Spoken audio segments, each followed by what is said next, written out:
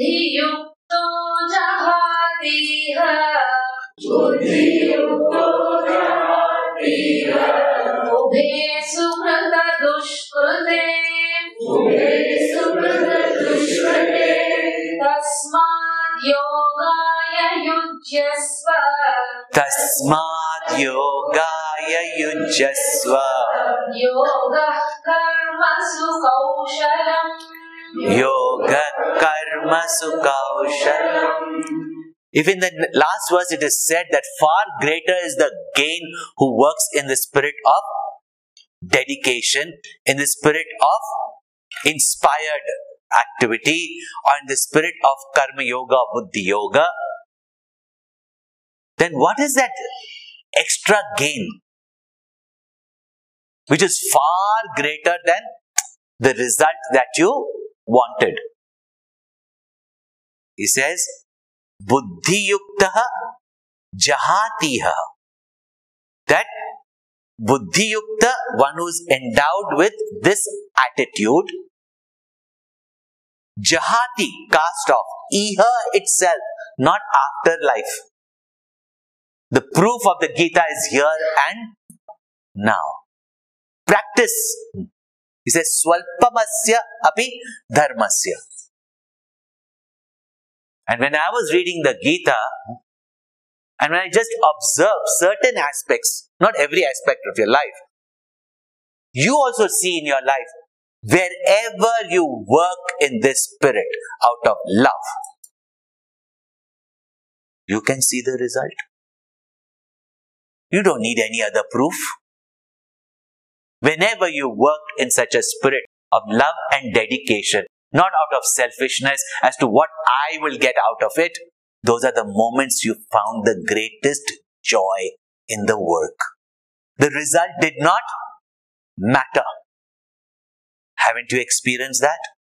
I'm sure, even if you have not studied the Gita, at those rare moments, you have done this, you will realize the joy you feel. Recently, I have to deal with a lot of, even earlier I used to deal with couples, but those couples would always, they would complain about. Men don't complain because they'll be laughed at. But women can complain. They would complain and all that, but the complaints were not that serious. They're not going to divorce their husbands or any such thing. Today, the young couples, they just can't stay with each other. The reason is that two individuals now living individualistically, all their emotions, they went out to each other. They cannot went out to anybody. Now, it's not that they don't love each other, not that they are not two good people. There are occasions where someone is nasty or alcoholic or has lost his, bearings or whatever you can say, or, has got, vices, etc. That's a different story. But when we're talking about two good individuals, each one, of course, is different. And very often, many of the men will just send out these jokes of how frustrated they are. But outside in the world, they'll give a smile. Very nice. Everything, no? But women, they don't hide their feelings. So very often they will come up and say, Swami, it's not that I don't love my husband. Not that he's not good. In many ways, he's very good. I know that he loves me also. But I get irritated with him. And I'm not happy. And I don't know, I'm not happy. This is the story of every wife. Almost. So, then they say, how do we apply the Gita? And how can we accept? I come back home, I'm also working, and this fellow just sits and watches television. And, I've got the child. He goes and even sits in the ashram, And I can't come here. So even coming to the ashram where she wants to come, my husband cannot go because he's not doing the housework, I'm doing the housework, and he's enjoying Swamiji's company. Even there, I tell you, this is, marriage is not working. I said, it'll never work. Swamiji, why so pessimistic? I said, because you don't want it to work.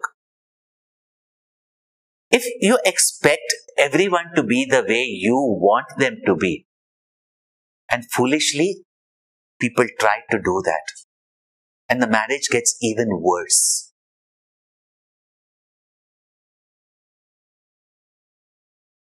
Because now when you get what you want, then you want everything. You should not even speak to your mother. Yeah.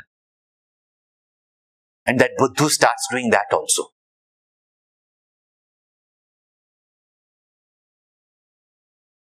And is the marriage any happier? No.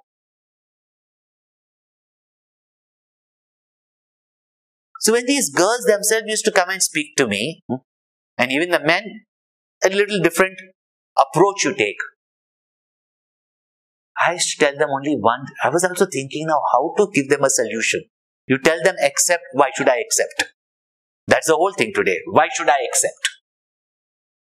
Now if I'm telling to accept something like, he's hitting or he's doing something nasty or is being unfair, that's a different story.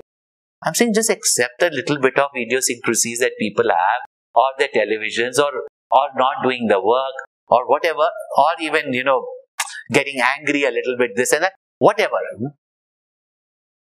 I said, you'll never be happy even if he turns out to be exactly as you want him to be, because you only don't know what you want, first of all.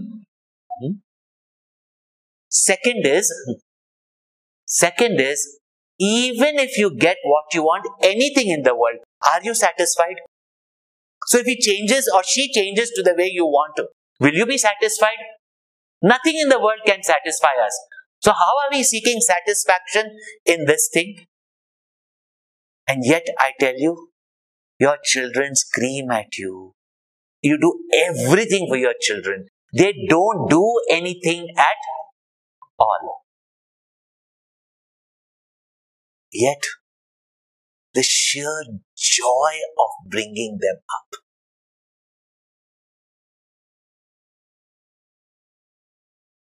Whether it's the man or the wife or the woman. The sheer joy of bringing them up, going through all the trouble, going through all the difficulties. Because we don't understand one secret. If you want, you will always be miserable. When you give, you find your joy. With children, you're always giving, and therefore, you always delighted with them. Not that they are the way you want them to be. Not that they behave well with you. Not that they do anything. I'll tell you one very interesting incident. Somebody celebrated their big, grand 25th wedding anniversary. They sent me an invitation. I don't go for most of these things. But I was not in town also. When I came back, everybody told me what a celebration it was. That in the city, never, each one now competes that the better. So every time you hear, there was never one like this before. You hear all these things. Anyway, she had whatever they had distributed, those nuts and some vessels, silver-looking vessels on silver anniversary. Nowadays, they don't give silver. And they had brought, of course, minus the other things that they give to their, means the bottles.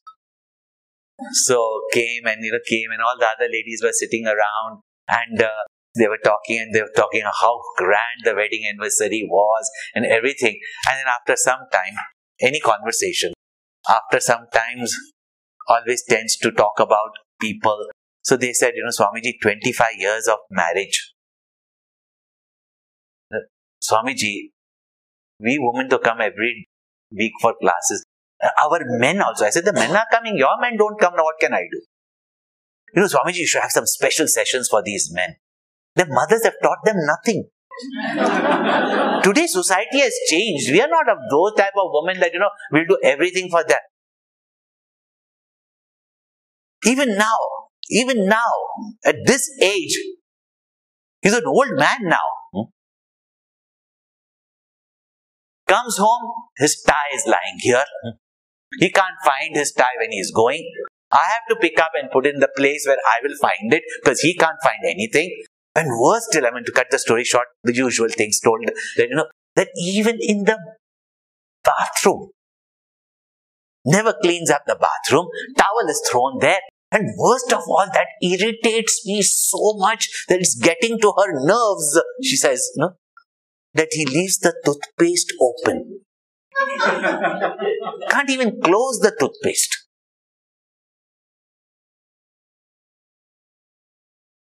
I said, on that basis, in certain countries, you can get divorce.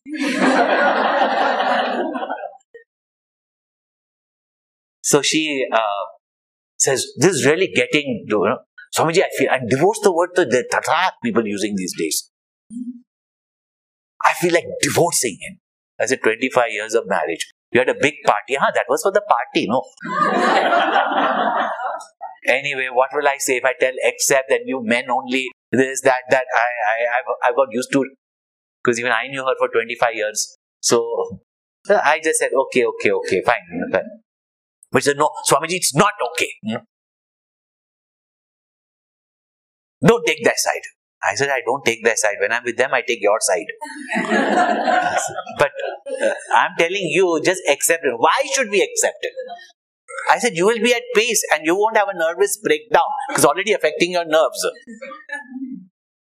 Yeah, but why?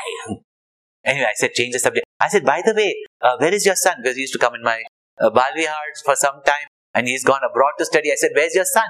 Oh, he's come here for the wedding anniversary. So how come he didn't come here? Swamiji is sleeping.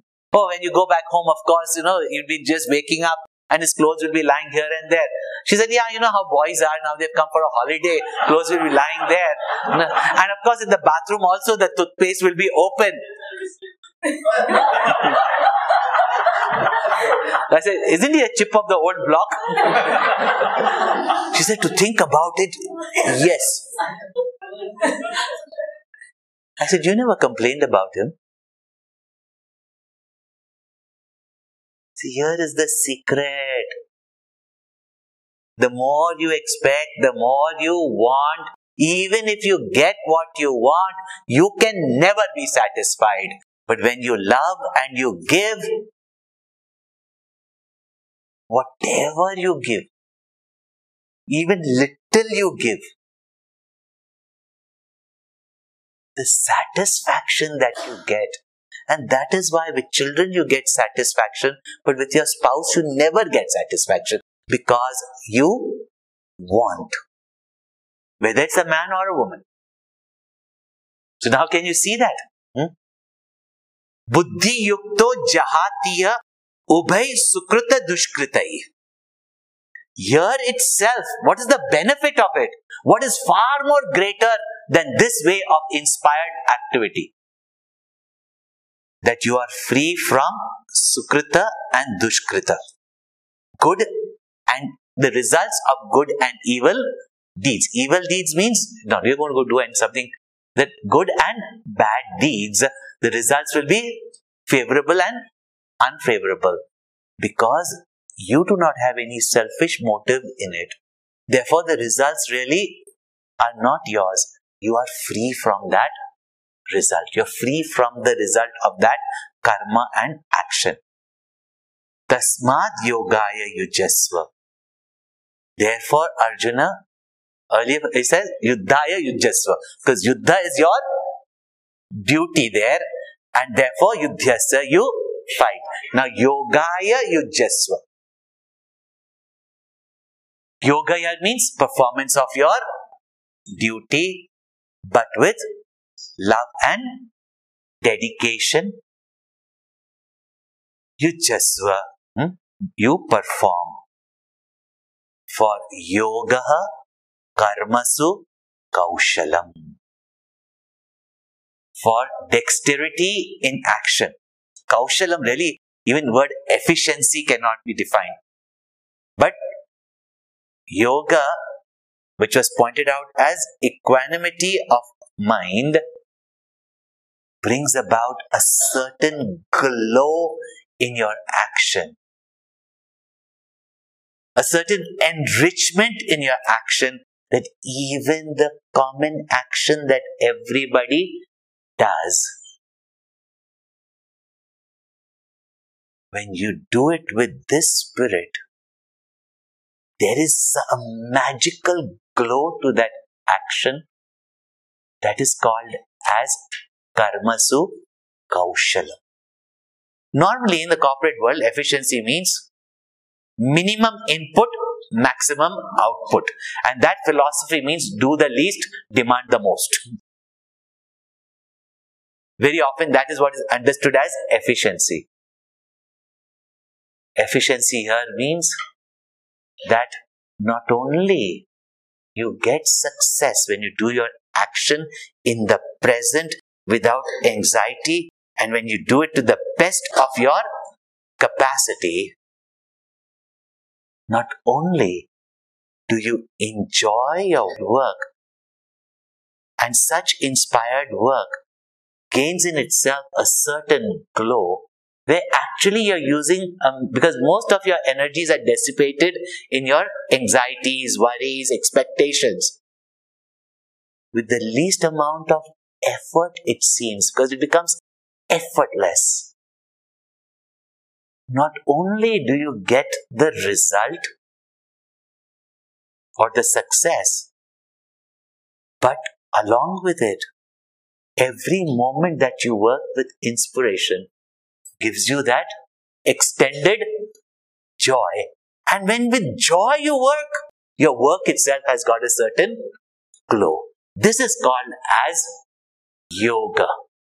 Yoga is not that I'm very spiritual and religious, therefore, whatever it is, if something is filthy, is filthy. Why? Because I'm a yogi.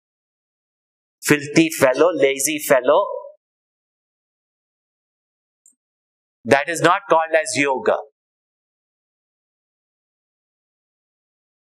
Whether that person has clothes or no clothes, or dirty clothes, there will be such a shine and glow in that person that even rags he will carry with dignity.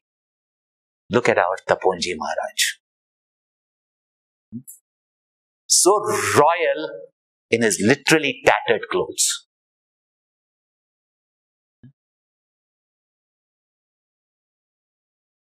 And Gurudev, even in his well-stitched clothes, and there are people who got designer clothes, but they look so haggard. See? That efficiency in action is yoga. And such a person works with such a spirit of dedication that with the work that he puts in, with inspiration, the output is far more than what ordinary people work with tension, anxiety, slogging like a donkey, but producing nothing much. But don't understand that efficiency is yoga. So, people think that, if there is a skill or skill in action is yoga, they translate like that. So, if a pickpocketer can pickpocket with skill, he's a yogi. There's no doubt even that requires very good concentration. But that is not what is called as efficiency or skill in action is yoga. But the Acharya has pointed out, what is the efficiency here? That normally when people act, they get bound. Now you'll understand, Durena Yavaram Karma. Normally when people act, they get bound by the results of action. The yogi, while acting, releases himself from the bondage of action. This is called as, I'm giving you all the shades of meaning. From your material, to your emotional, to your corporate, as well as your spiritual life. How does this apply? Real skill is, when do you say she's a skilled ballerina? When she dances, you don't even see her feet on the ground. That's why it is pointed out that when such a yogi walks, he doesn't leave behind a footprint. In short, when such a yogi works in the world of objects, emotions and thoughts through his body, mind and intellect, dedicated to a higher goal, he does not leave any impression behind in the form of vasanas and thus does not get bound. This is called as skill or efficiency in action. Productive, no doubt. His action has got even a greater amount of productivity because energies are not dissipated in unnecessary challenge. So with the same work, he can put in the maximum and get out of it also the maximum. Therefore, one disciple went up to a guru, a very often quoted story. Went up to his guru and said, what's the difference between you and me? You get up in the morning, I have to get up 15 minutes before you to look after you. So I get up before you, I get up also at the same time in the morning. You have a bath, I also have a bath. You go for a walk, I also go for a walk. You eat 2 times a day, maybe I eat 4 times a day, but I also eat, you are also eating. You sleep, I also sleep. What is the difference between you and me? Because really speaking, outwardly we are the same. So he said the only difference is when I bathe, I bathe. When I eat, I eat. When I walk, I walk. When I sleep, I sleep. The difference is that when you are bathing, you are thinking about eating. When you are eating, you are walking. When you are walking, you are eating. Yeah? Such a disintegrated person is not a yogi. When you put your mind to where your hands are working in the present, in the now, and you are mindful, the outcome of such actions is not only greater productivity, but also you do not get agitated. You are in peace. You enjoy every moment. And the best part of it, you don't get bound by the result because you don't react. Isn't it? So do it. Buddhav Sharanaman Vichcha. Now don't sit back and say, why? How? It can't be done. Klaibyam mas magama partha. Don't give in to such impotency.